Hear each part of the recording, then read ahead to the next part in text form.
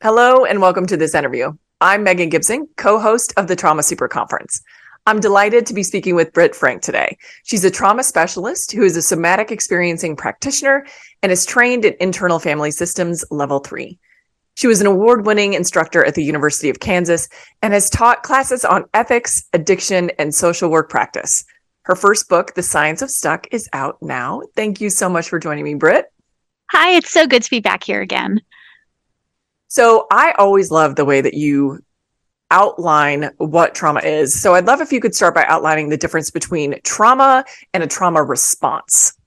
And that word is so trendy now, which is great because I'd rather we all talk too much about it than not at all. But the word has tended to get overused, misused, watered down. So the definition of trauma that I use comes from Dr. Peter Levine, who founded Somatic Experiencing. And trauma is anything that's too much, too fast, too soon. And my little addition to that is or not enough. Trauma is anything you got that you didn't need or anything that you didn't get that you did need. A trauma response is when our bodies, trauma is an internal process. It's a brain indigestion process. A trauma response is when our brain either throws up or goes into freeze. So you can eat bad food and not necessarily get sick. Same thing with trauma. You can experience a traumatic event and not necessarily have a trauma response. But the things that we call panic, anxiety, things like that are often trauma responses, which is the symptom or the behavior or the manifestation of the trauma that we experienced or witnessed.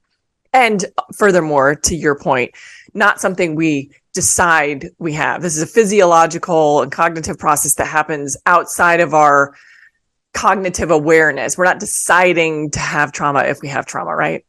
Yes, and it's so important to know that you don't get a say. And I've seen people say, well, that wasn't a traumatic event. I'm like, okay, that might not have been a traumatic, being bullied, for example, normal part of childhood. That doesn't mean that for some people, given their family and their genetics and their attachment, that being bullied is not going to have long-term traumatic consequences. So our unconscious automatic nervous systems get to decide what counts as trauma and we don't. And the thing about trauma is you can be traumatized by a traumatic event, but you can also be traumatized by seemingly normal events. You know, having a baby, getting married, moving to a new city, starting a new job. These aren't inherently bad things, but anything like food, like any food can cause indigestion, any event can create a trauma response. Absolutely. I love that context. And so going just a step further for people, because I have a lot of things I want to dig into you with, but I like to establish like the baseline. Can you help us understand the different types of trauma? And specifically, I'm talking about like acute, chronic, and complex and the differences between those three. Sure. And again, the fact that trauma is part of life doesn't mean that we all have it in equal doses. It does not mean that everybody needs therapy or that everyone needs medication. So we don't want to, people push back on me like, well, if you're saying everyone has trauma, then that doesn't mean anything. It's like, it absolutely means something. We all get injured. We all have immune systems that get sick. We need to normalize and understand what it is. So to your question, acute trauma would be a one-time thing. So let's say that you were in an earthquake. That was an acute traumatic event. It happened, it ended, and now you are experiencing perhaps nightmares or sleep disturbances or whatever.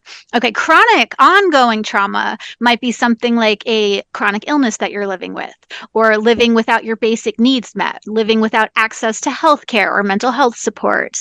Complex trauma is when everything is burning down from every which way and there's no one identifiable, this is the bad thing that happened. It's sort of just a giant soup of things that are either suboptimal or inherently bad, or maybe not that bad, but in the context of all the other things are bad. So, and again, it's not that one is better than the other, but it's helpful to know, are you working through an acute traumatic event or are you working through complex, ongoing, chronic trauma?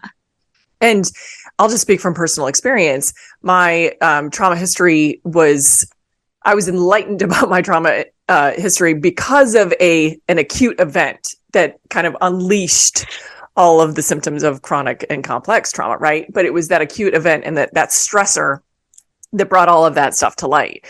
So you can have a combination of all three. All of them, right? Exactly. You could be just a general buffet of trauma. Okay, so great. Now that we've kind of got that baseline understanding, I want to talk about what I've seen in myself and friends and family members that have tried to get help. and get some support, and they come to the realization that they've experienced trauma.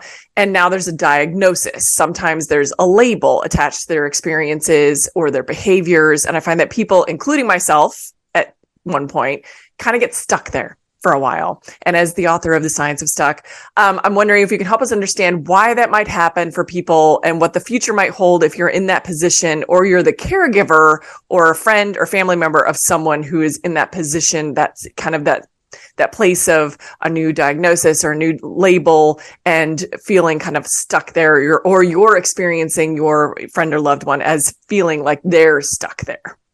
All right, you ready to unlock this Pandora's box? Okay, like activation warning, everyone. We are going to talk about the danger of diagnosis. So with a giant disclaimer, diagnoses are sometimes life-giving, life-saving pieces of information. When you have no idea what's wrong with you, I'll speak for myself. When I didn't understand what complex PTSD was, and I found out this is a diagnosis, it's a thing, you have it, and here's a path forward, I could breathe again. For some people, getting a diagnosis of autism gives them the same type of relief, or ADHD, or bipolar, or, oh my gosh, this is a thing, here's the medication I can try, yay, diagnosis. So I am couching this whole discussion and I am not anti-diagnosis. Okay, so I'll say that Absolutely. again, not anti-diagnosis. Okay, cool, that should give enough air cover for what I'm going to say. Exactly. And there's no understating the amount of validation that comes with that, right? That we're not belittling anybody's, like, the huge validation that comes from finally feeling like you've been seen and heard,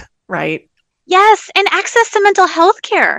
I don't work with the insurance system, but in order for people with whom I work to get coverage, I have to give them a diagnosis on a form with numbers and letters, or else they're not going to get reimbursed. So diagnoses are importance, but they are problematic, and so off to the races we go. Sometimes diagnoses give us while they should give us a framework to hang our experiences so we have an understanding of what's going on in the path forward, for some people, and I'll speak for myself because I was captain of this team, my diagnosis was not a starting place.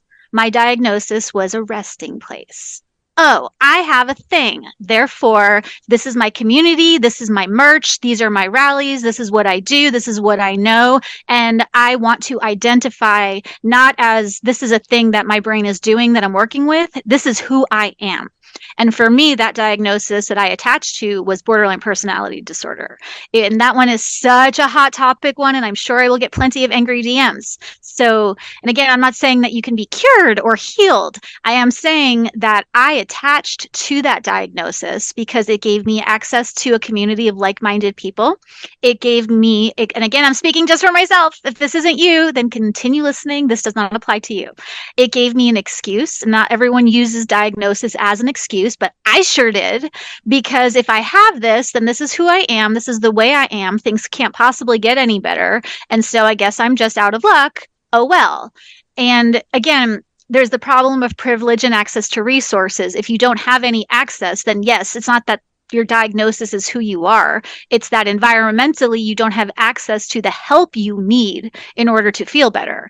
For me, I had plenty of choices, but I really liked cuddling up under my diagnosis like a little blankie and not having to acknowledge that sometimes when you get better or feel better, you lose community, and sometimes you lose access to like-minded people. And when I was in the 12-step recovery rooms, that was another diagnosis I attached hard to, was as an addict. I am an addict. And when I stopped identifying as an addict, I was no longer welcome in my 12-step community. And that was a bummer, because there's a certain expectation that you identify as addict, and if you don't identify as an addict, or if you choose to go outside the bounds of what's understood within that framework, within that diagnosis and that program, you're no longer welcome. Well, crap. Now what? This material in an excerpt from a longer podcast or video. Follow link in description to learn more.